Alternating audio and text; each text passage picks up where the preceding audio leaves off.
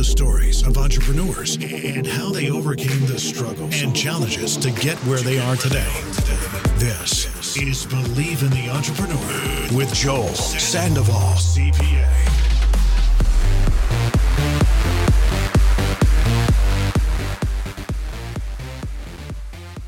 What's going on? Welcome to another episode of Believe in the Entrepreneur, and I'm super excited because I have Carlee Meador here in the house, who's a partner and executive recruiter at Central Valley Search Partners. Carlee, thanks for being on the show. Yeah, thank you for having me. Awesome. I'm excited to be here. Awesome. So Carlee, we actually, we go back, we met when, I had just graduated from Cal State University, Bakersfield, young kid, just starting my accounting career. And you were just starting your career as an executive recruiter, and you also helped me, grow into other positions as well. But Carlee, why don't you start by telling me a little bit about, who you are and how you got into this business? Yeah, so I have spent pretty much my entire professional career in recruiting. Funny or ironic, I should say, is I have my bachelor's degree in criminal justice. Really? I have a minor in sociology, and then I have my associates in child development. Go figure. But when I graduated from Cal State Bakersfield, I was kind of like a lot of other people, I feel like, just not really knowing what direction you want to go in. And I kind of started like with a general office administration, accounting background, working for my husband's family business.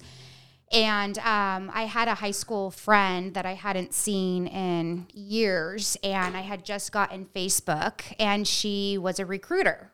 And she had reached out to me to try to recruit me for a client. And I'm not an accountant. Like, yes, I recruit for accounting, but I'm not an accountant. And so it was kind of one of those things where the firm she had worked with or worked for at the time had an opening.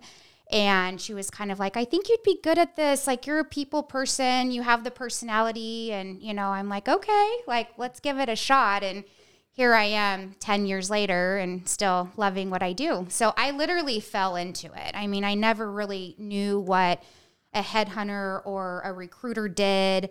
I'd never worked with any type of recruiter in the past, like, or in college or anything like that. So I never thought that this is what I would be doing. But now that I'm doing it, I definitely wouldn't imagine doing anything else. Right. So super blessed from that perspective. That's awesome. So how did you, because you didn't really plan it out. You didn't say like, oh, I'm going to grow up and be a recruiter. Nope. I wanted to be a paralegal.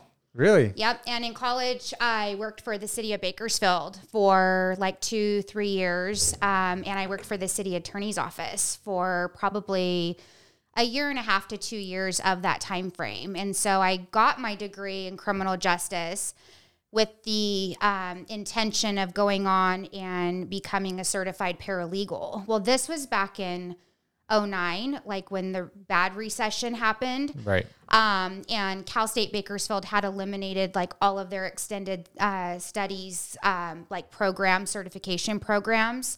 And so it was kind of one of those things where, I got married and had my daughter young, and I wasn't in a situation to kind of like redirect my education.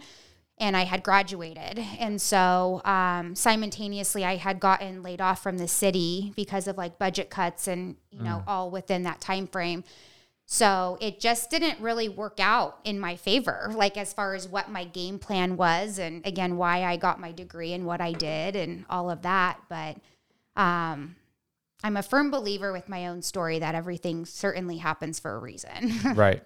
Yeah, I truly believe that. And I think that, just when you go back and it's just nature kind of working itself. Absolutely. And it's like, it was, it was meant to be. No, it definitely was. I couldn't imagine doing anything different. I mean, I genuinely love what I do, and I definitely feel like it fits me, like personally. And I do like to share my story, especially when I interview a lot of young grads who are kind of in that situation where they got their degree, but they may have not loved like their core classes or their major and don't really know like what direction to go into. And it's overwhelming, like when you're in your early 20s and trying to like figure life out. And so I'm a firm believer when one door closes, another door opens. And sometimes you just have to be optimistic and give things a chance. And, it can really just lead you down the correct path. Right. That's so interesting. And so how did you know that this was for you? Like, did you know as soon as you started that career, like, I love this, or did you grow to love it? Oh, no, I loved it right away. Oh, really? So when I started, I actually did a year and a half of temp staffing. And in the temp world, it's super different than executive recruitment because it's very fast paced and it's very high volume. And so temp staffing is basically representing candidates that are unemployed and available for immediate work. So you can have a client call you at 8 a.m. and need somebody to start by 1 p.m. after lunch, or, get 10 people lined up by that Friday, or, you know what I'm trying to say? Right. It's like very, very fast paced and immediate. Right. And that's my personality. And I think that's why accounting wasn't my thing, because I'm not like a repetitive, like behind the desk type of person, just kind of doing data entry or numbers. Right. That's just not me. So it was really and I love people. So interacting with people, interviewing 20 people a day, on the phone all day, in between call, it was just like super fast paced, and it just really fit me. Right. So it was kind of like an instant fit. Nice. Mm-hmm. So how did you transition from the temp hiring to now the permanent hire? Like, how did you make that transition? So there was quite a bit of turnover in my office at the time, and there was an opening for an executive recruiter. And so it was an easy transition because I had been with the company at this point for a good year and a half or so, and I knew the business, I understood the process. And so it was an opportunity that was, available internally, and I made the move over, and it was a really easy transition. So from a processing perspective, executive recruiting is very different though, because you're not a resume house. You more so represent candidates that are gainfully employed and very confidential and passive in their searches. So they're not sending you their resume or actively publicly applying to ads. It's more of poaching, cold calling, directly targeting working individuals that meet the specific profile that your client is looking for. So it's a little bit different from that perspective. Right. It almost seems like it's opposite. Like, temp hire is like, hey, you start at 8, you got notice at 8 in the morning and they need to be hired by 12 noon. But with executive recruiting, it's like they may not even be looking for an opportunity. Yeah, 95% of the people that we represent aren't.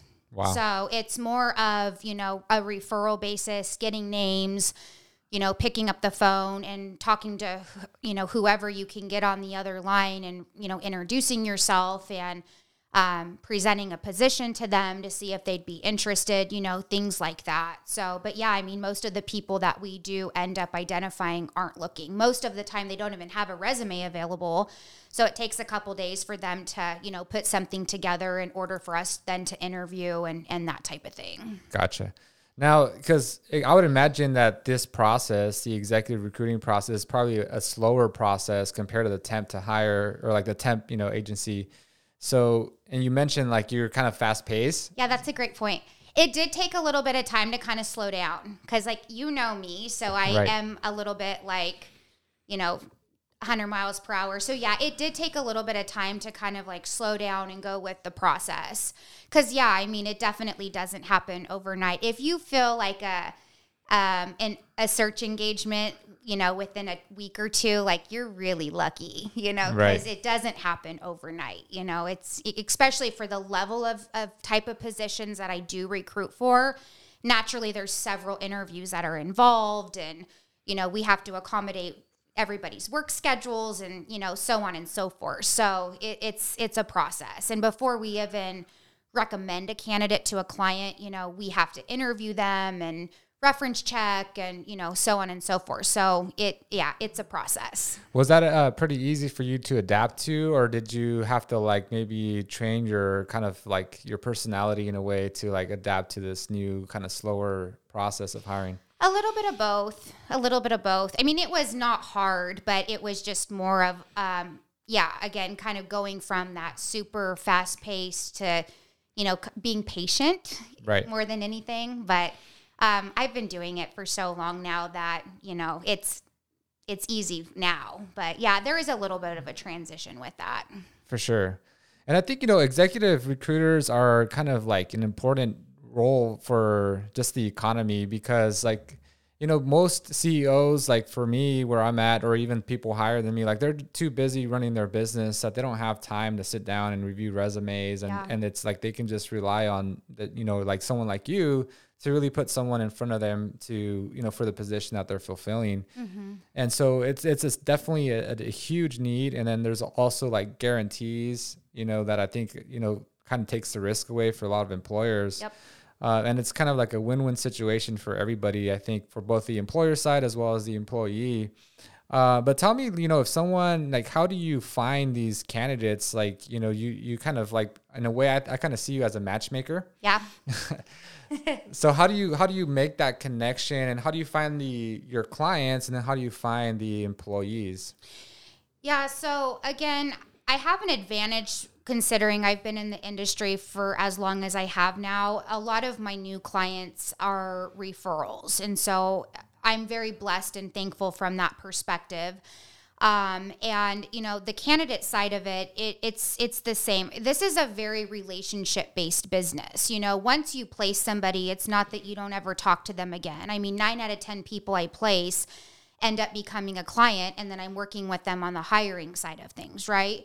So getting to know both parties is really, really important, and that is how you successfully make those matches and those recommendations. And a lot of clients that I've had the privilege of partnering with, I've been doing business with them for years. And so they trust me. They know that I know the profile of person they're looking for.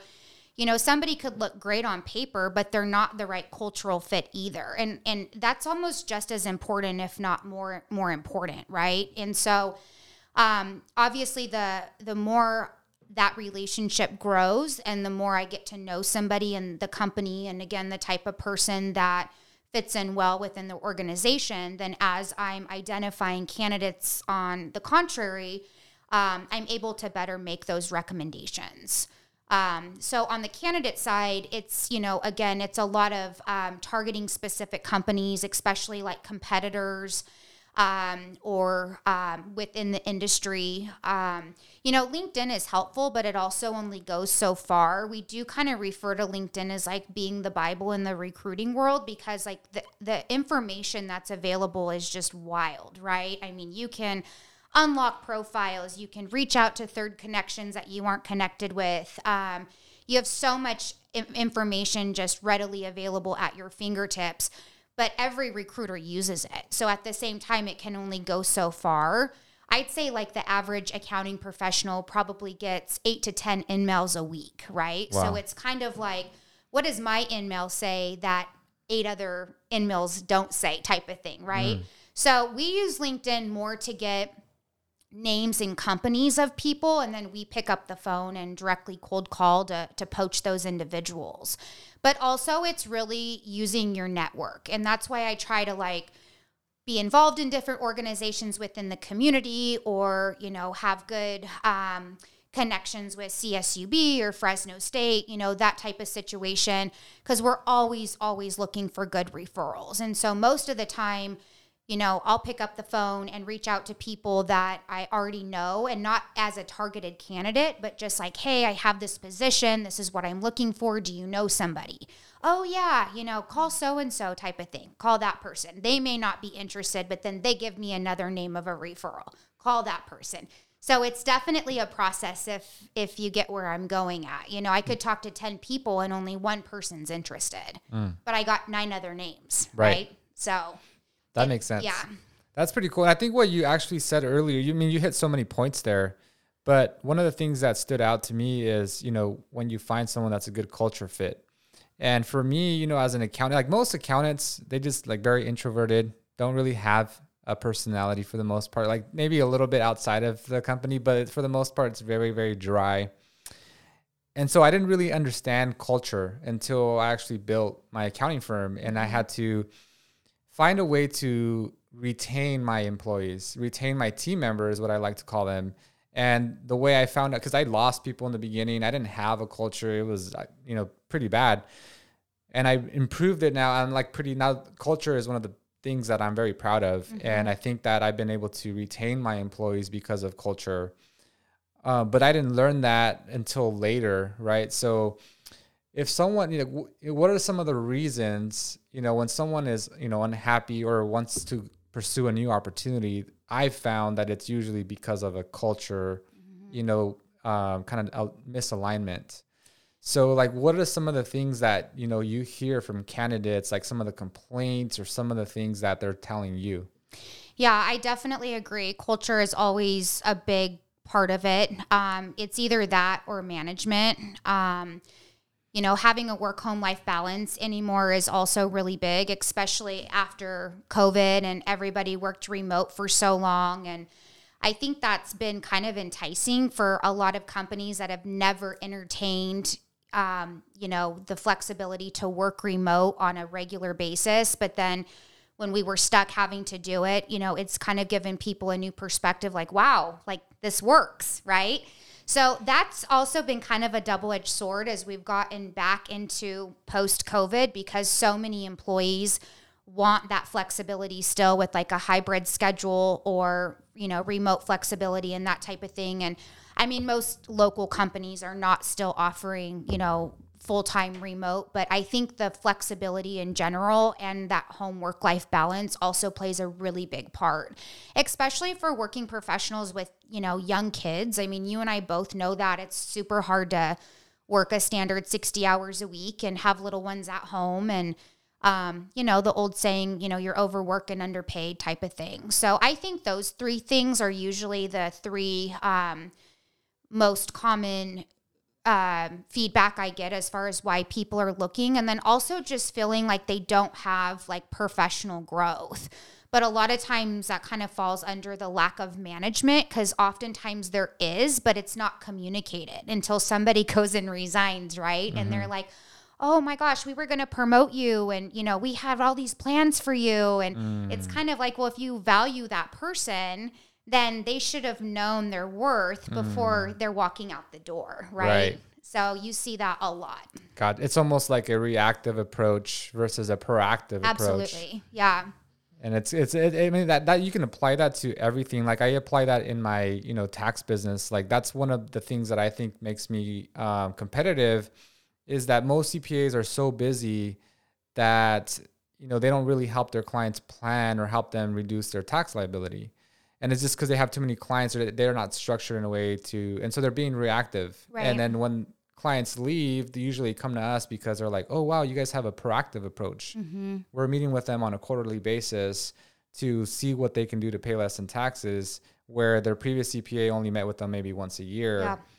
And it's the same thing in recruiting. It's like they're leaving because you didn't show them appreciation. Yeah. That management wasn't there. Now you're trying to show it at the end, but it's like, it's too late. Yeah. And that's a prime example of why counter offers don't work either. It's really easy to throw more money at somebody that's leaving when, again, if they were valued and they were such an integral part of your accounting team or your company in general, then they should have been making more money to begin with. And again, knowing what their long-term potential in the company was and their worth. Because, I mean, no one wants to feel undervalued or anything like that. But again, it goes back to lack of management and most of the times just that not being communicated. 100%. And you mentioned an interesting thing about, COVID kind of changed things where people are now working remote, and now that it's post-COVID, they kind of want that hybrid model. Yeah.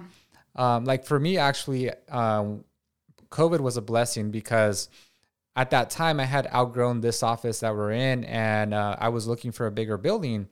And I couldn't really find anything, and COVID hit. And so some of my team members started working from home. So I pretty much bought laptops for almost everybody, but I still had some people here at the office. And I actually did a survey. I sent it out to my team members like, hey, what do you guys prefer? The majority was a hybrid model, but then actions speak louder than words. And so I noticed that the people that have an office here only come whenever they need to. They don't even come here unless like they have a meeting with a client or they have to be in the office. Otherwise, they're working from home. So I completely gave up the goal of owning a bigger building because I didn't need it anymore. Yeah. which reduced my overhead costs. And now I'm growing virtually, which has allowed us to grow without adding overhead expense. Yeah. And then now we also have clients, across different states. We're pretty much becoming a national firm because of our adaptability to become virtual. Yeah. So that's cool. That's awesome. That's pretty cool that you kind of recognize that same trend. Yeah. And again, I think it's just, technology and everything's so much more technical driven and automated anymore. I mean, we're really blessed, for the resources we now have. It's more of a strong preference on the candidate side than I do say it is on the client side. But again, companies are having to do a lot more in today's market with how competitive it is to help entice people. So again, the average company or, 9 out of 10 of my clients, for example, are not doing regular hybrid scheduling or remote positions, but they're open to it for the right person. If somebody has the industry experience and, meets really all the requirements on the job description, because they can't risk not, being attractive to that candidate in return. So it's interesting, I mean, I don't think it will ever change at this point, in my opinion. I think like the hybrid and remote is here to stay. Maybe I'm wrong, but I just don't see that anymore. The biggest thing is, and this is always a big misconception, is there are a lot of remote opportunities, but not with local companies. So what we're seeing right now is a lot of national corporations targeting our local market. So then candidates try to kind of use that as an incentive from a negotiation standpoint for like local opportunities, because again, there's a lot of remote opportunities targeting Kern County or the Valley in general, but those are not local companies that are targeting our local candidates, if that makes sense. That makes sense. So you can almost use like that remote position almost as a competitive advantage to obtain better talent. Yeah.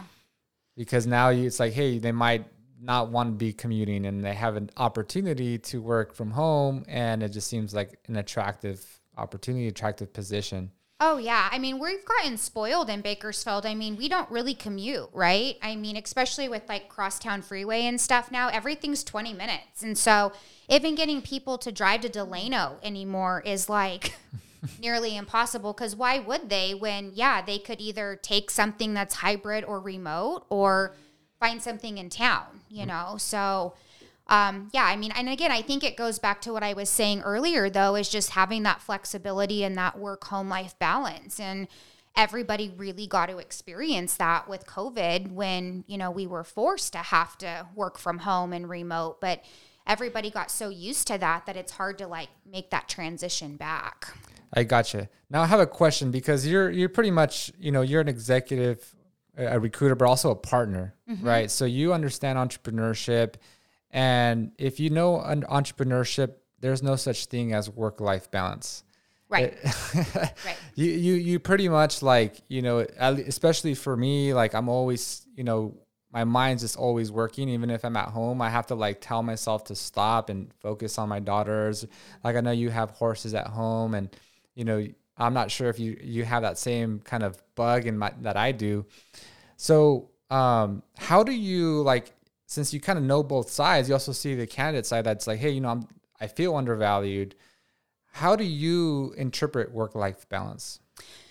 Well, again, I think it goes back to like prioritizing and having that flexibility, because if I'm out of the office, for example, no one would know, because I have my phone on me. I check my email every 10 seconds. I don't miss a call. If I miss a call, I call them back like that same business day.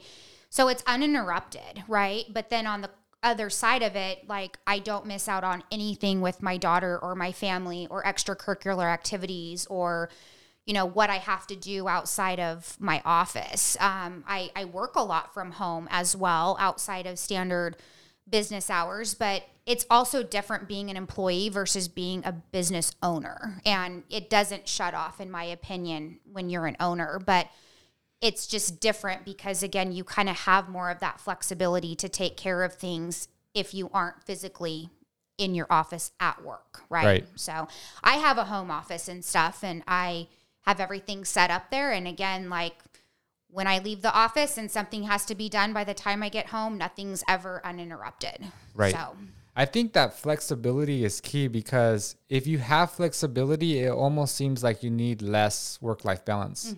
Because if you're able to, be at home, enjoy that moment with your kids or whatever it is, but at the same time, like, oh, my employer is allowing me to, work from home, yet I'm getting my job done, but at the same time, I'm not missing out on this opportunity. Where if you're stuck in a cubicle, you're like, wow, and then you almost have resentment. Yeah.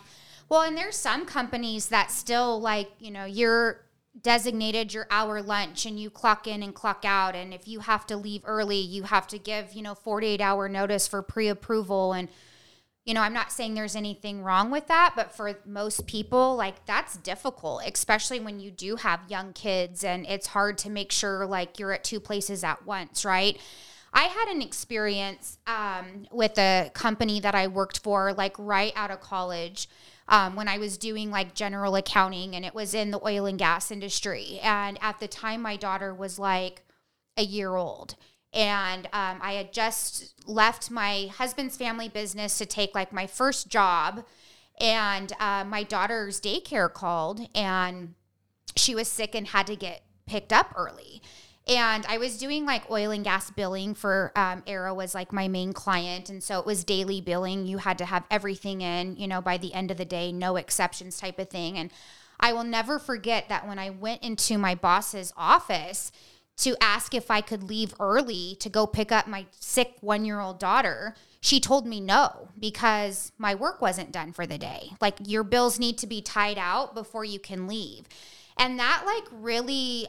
this was 11 years ago, 12 years ago, and I will never forget that, because it took my breath away in this sense where it was wow, I really had to choose between my daughter and my job, right? But I couldn't afford to walk out because I had to work, And that always has really resonated with me, and I feel for people that are in those type of situations, because we all have to work at the end of the day, right? And to ever feel like you have to make that decision between your job and your family, I think is horrible. 100%. I can relate to that. And actually, we were talking a little bit about this before the show. I had that same experience.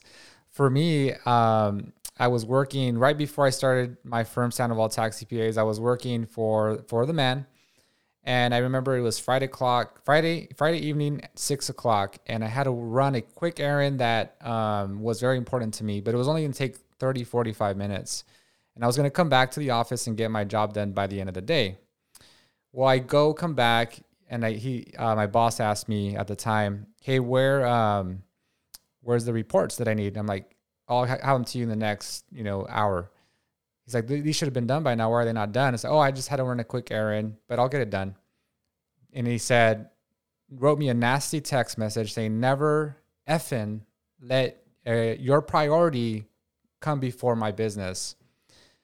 And that just sunk in. And I was in that same position as you were, where it's I had to almost choose between my personal life, which I thought was very important, and my job. And I was I felt undervalued. I felt and I remember showing that text message to my wife. And when I showed it to her, I had started thinking about entrepreneurship, but I never had really the guts to do it. But that text message gave me the courage. Yeah. Because I was so upset, and I felt so unappreciated, so undervalued, that I ended up putting my 2 weeks notice that next day, Saturday.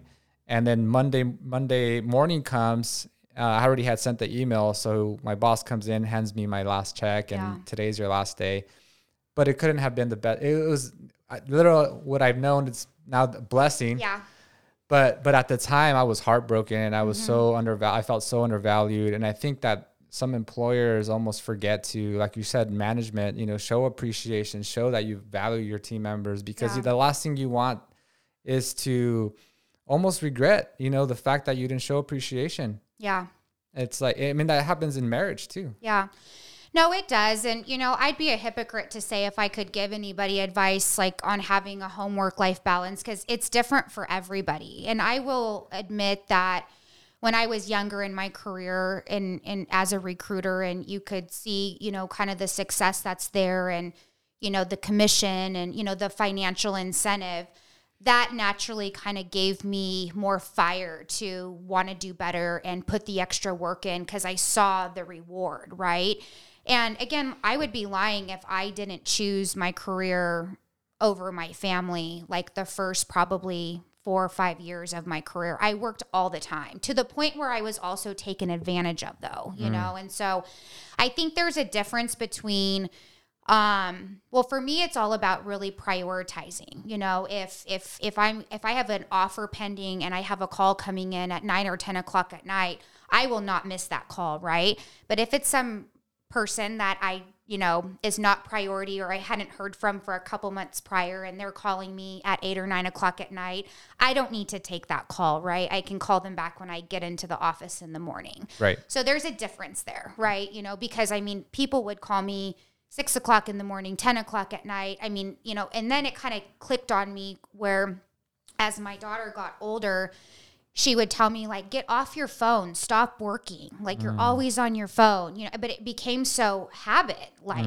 it was just constant. Like it gave me anxiety to think like if I missed an email or, I would respond like, and I still do, right. But I feel like I'm better as far as prioritizing what has to be taken care of right away. And again, what's going to still be there at 8:30 in the morning when I'm back in the office. Right. There's a difference. Yeah. So. I think knowing your priorities is so important. And actually we have a morning meeting at 9 a.m. every morning. And I tell my team members like, actually reprioritize every single hour of the day because there's going to be phone calls that come up. Right. And so you might lose focus on your priorities. Yeah. And the same thing happens at home. So it's like, because I get the same thing. My daughter's like, hey, time to turn your phone off. My wife will tell me the same thing. Hey, time to turn your phone off. And I'm, as you've seen, active on social media. So I'm like, want to post stuff. And I have to like almost remind myself, hey, just be present in the moment. And what is priority right now? Yeah. And if you focus on, it's like, okay, if right now the time is to focus on my daughters, let's do that. Yeah. And then I will get back to that email as soon as they go to sleep, as soon as they go to bed. Yeah, and as cliche as it sounds, it does go by super fast. My daughter was not even 2 when I started in the industry, and she's 12 now. And it seems like just yesterday they were your girls' age, or she was your girls' age, So I don't regret anything, but again, like I do look back and again, I would not be being honest if I didn't say like I definitely chose my career over my family like earlier on. But I think like anything else, like with professional maturity and just again, reprioritizing things, it's easier to kind of help find that balance, but it's hard. And especially now as an owner, you can't really ever turn it off. 100%. So yeah. I think you made a great point there because, it's very easy to just get sucked into, the financial reward that you almost forget to, pay attention to your loved ones and stuff. But, it's interesting because I get a lot of crap from family members like, hey, you work too much, Joel. Like, you're always on your phone posting or you're always working, you always want to get to that next level. Like, when is enough? And I kind of look back because as a child, my mom was actually, I consider her like a workaholic. She still is, but I love her to death. And I think I really believe in leading by example. Yeah. And I think that I am a hard worker because my mom is a hard worker. Yeah. And I just consume what I saw as a kid. So it's ironic you say that because as you know, I lost my mom 3 years ago from breast cancer and I have a sister. So I'm not an only child like my daughter is, but my mom, up until she couldn't work anymore once her cancer like took over and she became terminal, she retired from the state of California. She worked at Caltrans for like over 30 years and she was a high profile district manager. And I, as kids though, you don't really maybe understand fully what your parents do. And I certainly never thought like, I wonder what my parents make, Right. Like that was just like, I don't know. I never thought of anything like that. But I knew as I got older in my adulthood, understanding and respecting what my mom actually did, right? So while she was also, high profile in her job, she was on the school board for 16 years. She was president of our 4-H club. I grew up in Bishop, California, like up by Mammoth, and we had the privilege of, you know, kind of doing everything from like extracurricular activities, because it wasn't like here, like as far as there's one school or two schools, you know, like K-8 in high school, but you went from one sport to the next, right, year round. And it wasn't like you had to play club in order to make your school team. Like, you know what I'm trying to say? So I played sports year round. I actively had, you know, my horses. I always did 4-H. My mom, you know, was the PTA. I mean, she did everything. And we had a home cooked meal every single night, and we ate as a family. And it's little things like that. Like, obviously, as a kid, you don't know the difference. But I look back and I am like, how did she do that? Because I only have one child. Right. And that is one thing I've had to kind of give up is, you know, I was on the board of directors for a nonprofit in town. And I was a lot more involved in some like different type of community and like board presence and stuff. But I'm at a point in my life right now where, again, just prioritizing and what makes sense. I've kind of given some of that stuff up since COVID, because my daughter's in 6th grade now, and she's super busy and very active. And, you know, again, it's like the reward is not worth missing that kind of stuff when it comes to your family at the end of the day. Yeah, 100%. And one of the things that I've learned too, that it's more about quality than it is about quantity. Yep. It's like, as long as you're there, with the little time that you have, if you devote 100% of your attention to your loved one, whether it's your daughter or your spouse, and you're present in that moment, it's like, it just makes up for all that lost time. Yep, absolutely. And I think that, it's interesting because my mom still's like, one of her regrets is like, oh, I should have spent more time with you, you know, as you were growing up. And I'm like, Mom, you didn't have to. Like, you were the best example to me that you could have been. Like, I would not have wanted to change anything about it. Yeah. I feel the same way. It's so ironic you bring that up, because that really is such an example. And I feel like my sister and I 110% got our work ethic from my mom, you know. And again, you don't realize it as a child, but she absolutely led by example. And my sister's a business owner in town as well. She owns Uniquely Chic Florist, and she just had her 15th anniversary, I want to say, in March. And she is the hardest worker I know. Like, it's unbelievable. Right. Like, she runs circles around me, and I do consider myself to be a hard worker. Right. Yeah. But it's just, that's how we were raised. Right. You know, we didn't have things handed to us. I lived a blessed, normal life by all means, but I didn't have, you know, I've earned where I'm at. Right. You know, and there's a difference. I think there's a difference with a sense of appreciation when you've earned something versus something just being given to you. 100%. And it's interesting, like you said, as a kid, you don't realize this stuff, right? But it's almost like the subconscious mind is almost more powerful than the actual mind, because the subconscious mind is just observing all these things as a kid, and you don't realize anything. And then you realize that you're more like your mom or your dad than you thought you ever would be. Yep. And it's just because you were just around them the whole time, and your subconscious mind was consuming all this content. Yeah. And that's why, you know, speaking of content, that's why my social media presence, I'm just trying to put myself in everybody's subconscious mind. Because before they know it, it's like they're thinking about you, and then you end up becoming like them. And that's, to me, what it's social media influence is, just, you know, impacting the lives of others without you even having to, you know, really speak to them, because they're just consuming that content. As a kid, that you don't realize that you're going to end up being like your parents. And that's, you know, I see it in you. You know, you said, you know, you, ever since I've met you, it's like you're working 24/7. And then when you're talking about work-life balance, I'm like, and it is, when there's a financial reward, it almost is non-existent. But I think when you have that flexibility and you prioritize, it's like you're going to feel fulfilled. Oh yeah, absolutely. And I feel like I get the best of both worlds, right? Because I have very much an active life outside of Central Valley Search Partners. But again, like, if I wasn't in the office, you wouldn't know that if you were a client, because I'm available. You know, you're not waiting on me. I'm fulfilling my obligation, you know, just that type of thing. But I think that's also what candidates want anymore, especially, you know, when it comes to kids and family and all that. Like, I will get the job done, but it's nice if it's not, you know, just between 8 and 5. Right. So that's really where a lot of that comes from on the candidate side. And kind of going back to your question, you know, as far as like why people are not happy in their current situations. And that's a big one. 100%. So how do you, like, for me, when I'm like, because you said that your clients don't even know that you're not in the office because if you're just available.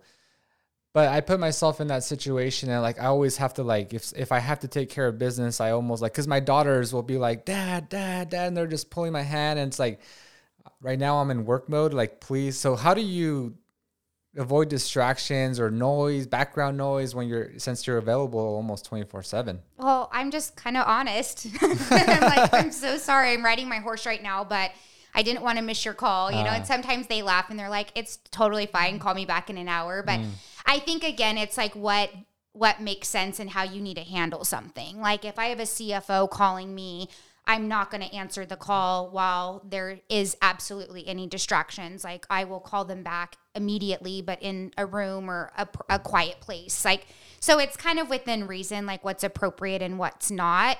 But just generally speaking, you know, again, having the flexibility, you would never know as far as the type of work I do, taking care of business, whether it's outside of hours or I'm not physically in the office. Right. And I think what you said is that you're honest, right? So you're transparent from the very beginning. Oh, yeah. So it's like there's no surprises. And I think that we're all human. So we know that you're going to spend time with your family or extracurricular activities, whether it's horseback riding or, for me, I don't know what my extracurricular activities are anymore, but but you know, we're all human, and we can all understand that we all need a life outside of work. So as long as you're transparent, it's like, hey, we don't mind the background noise, you know? You need to get an extracurricular activity, Joel. I did not have one for a very long time, especially, you know, after having my daughter and, again, being super wrapped up in work. Right. And my husband has always been active, like playing sports. Like he plays roller hockey, ice hockey, slow pitch softball. Like he's always had his outlets. He golfs regularly. And I had nothing besides like my job and being a mom, which are the two best rewards. But I think everybody needs to have that separation from both worlds. And I did not have that for the first couple years. And it was really hard on me without really realizing it. And as I mentioned, like I grew up riding horses my whole life. I got out of it like for about 14 years or so. And I had been talking about really getting back into it for probably 3 or 4 years, but I had every excuse. Like, I don't have time. They're expensive, you know, whatever. And then one day I literally went out and just bought a horse. Like I didn't even have any tack or anything. I just went and bought the horse and then kind of was like, if I don't do it, I'm not going to do it. Right. So anyways, that's my outlet and it is a big commitment, but I think it's so important that everybody does something, whether that's going to the gym or whatever. I think it's so important that we all have that separation outside of, you know, mom, wife, husband, father, and our careers, right? So, yeah, I think that's a good point because we all need to recharge. Absolutely. Yeah, and it's very easy to like just drain your batteries if you're just always working and always like chasing that next dollar. Yeah. But you do need to separate. And now that you mention it, I'm like, oh, I actually do have extracurricular activities. I just don't make the time for them. And until you say, you know, I just got to do it and make the time for it. And it's like, and it just fills up your cup. Like for me, I would say it's probably like just traveling. I love traveling, kind of seeing other parts of the world or just being in a different Airbnb, seeing different walls, different ocean, different. Yeah. It's just like, wow, I didn't realize like I'm just stuck in this office 24/7. And it's like, there's more to life than. There's a whole nother world out there. Yeah. So I think that's so important that we take the time to do that, especially when we're just working, you know, all the time. Yeah. 'Cause it doesn't stop, you know, and even going back to like the COVID conversation, you know, and when we first opened Central Valley Search Partners, we worked from home remote, like for the first 6 months, just to kind of like get on our feet and all of that. And that was super challenging for me because I couldn't turn it off. Like I didn't have another office to go to outside of my home. And so I was working all the time, but without realizing it, it was like not good at the same time, you know? So having that outlet, whatever that means for, you know, you or me or whatever, like, I think it's really important. Yeah, I think a lot of people realize that during COVID, like even my barber, for example, he, you know, he was just working haircut after haircut every 30 minutes, like nonstop. And then he told me when he was cutting my hair, like post COVID, he's like, now I've stretched out my, my barbershop appointments to like 45 minutes. He's like, what's the hurry? It's like, now I just want to like enjoy life. He's just like, but he didn't realize how fast paced he was going, like just trying to get as many haircuts in as fast as possible until COVID hit. And then he was basically forced to shut down. He was cutting a little bit of hair at his house, but you know, he was only with clients that he trusted and stuff.